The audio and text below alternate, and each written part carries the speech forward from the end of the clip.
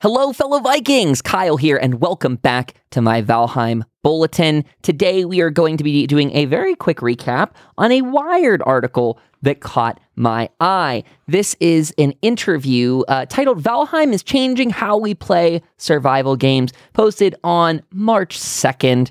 That is today, actually, just this morning. It says the CEO behind the viral success discusses how it became the top-selling game on Steam and the game's biggest weaknesses moving forward. This is a wonderful interview. I'm just going to take some time off the bat to say, I'm going to do this one as a little quicker episode. We're just going to do some brief chit-chatting about what I pulled out. For me, getting into a survival game like this is an interesting one. I love survival games, and having followed some like 7 Days to Die, which has been in alpha since 2013 or so, I've watched that game grow.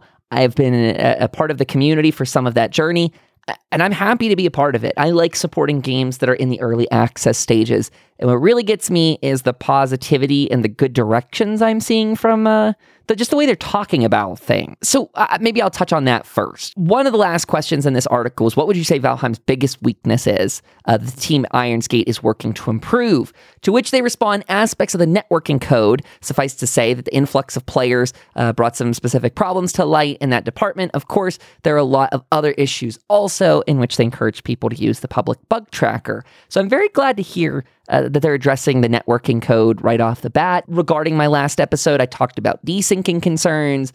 They had in that patch some issues that fixed some sorting things with chests where you could duplicate things, some graves disappearing. A lot of this seems to come down to network code, and hopefully also they get some of that performance improved.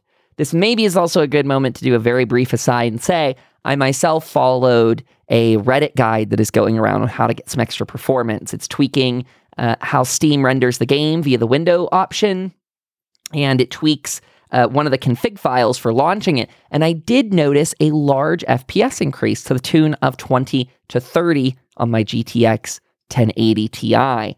I've also noticed that, specifically on my rig, of course, but I can test this and get this recurring.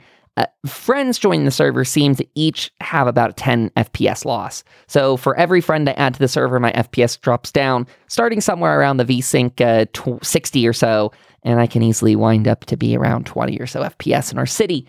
Unfortunately, so much that we've had to abandon our capital. Now, this ties us back into the interview because one of these other questions in here that I like, this I believe is the very final one, is it says, the game is still in early access. What do you see in store for the next few months of Valheim? To which they responded, I'd like to state that for the record, we don't plan on doing any new content until we ourselves are happy with the current state of the game that is for sale, i.e. for the foreseeable future. We will try to get as many bugs squashed and issues sorted as possible. Now, don't worry, I'm taking this a little out of context in the article. Already they confirmed that the next update is going to be a housing update. We're going to get a creepy cult added to the game. We're going to get increases to our boating, and we are going to finally have Mistlands filled out. So that's going to be very spooky.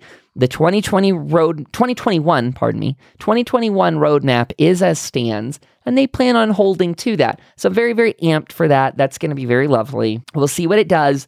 We'll see what those performance increases look like. But I'm glad to hear they're not trying to turn around and just completely sell out the game or over monetize, try and find ways to start selling off expansion packs before they even have buildable cities as a playable thing. I'm amped. The direction looks good. Very, very happy with it. Please let me know what you think too. Now, again, this episode, keeping it really, really short. This is just me popping in. I hope that everyone out there is staying safe and healthy. We've been playing Valheim like crazy, and we'd like to extend that invitation to you.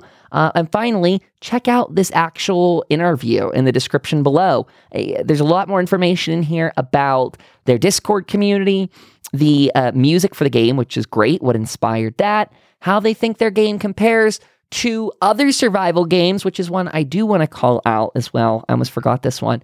They said, quote, 10 Vikings in a boat steering their way through harsh storms to find a new shore to raid, encountering foreign wildlife and dangers. You could say this is somewhat of a dream scenario here at Ironsgate. Irongate. and that has influenced much of the development of Valheim. They also pointed out that they like this game to be considered a casual experience with friends, exploring solo as well. That does seem to be a little bit of a nod to the de-emphasis of PvP in the game, which I am quite a fan of. It does exist, but we've got a ton of PvP games out there already. Very nice to have one that is more PvE-centric. I'm sure as the bosses increase, as the lands are improved, that's going to be an increased challenge, and lots for us to do. The future looks very bright. So I will leave you here, folks. This was a short 5-minute one. I hope you are, like I said, being safe. I hope you're having fun.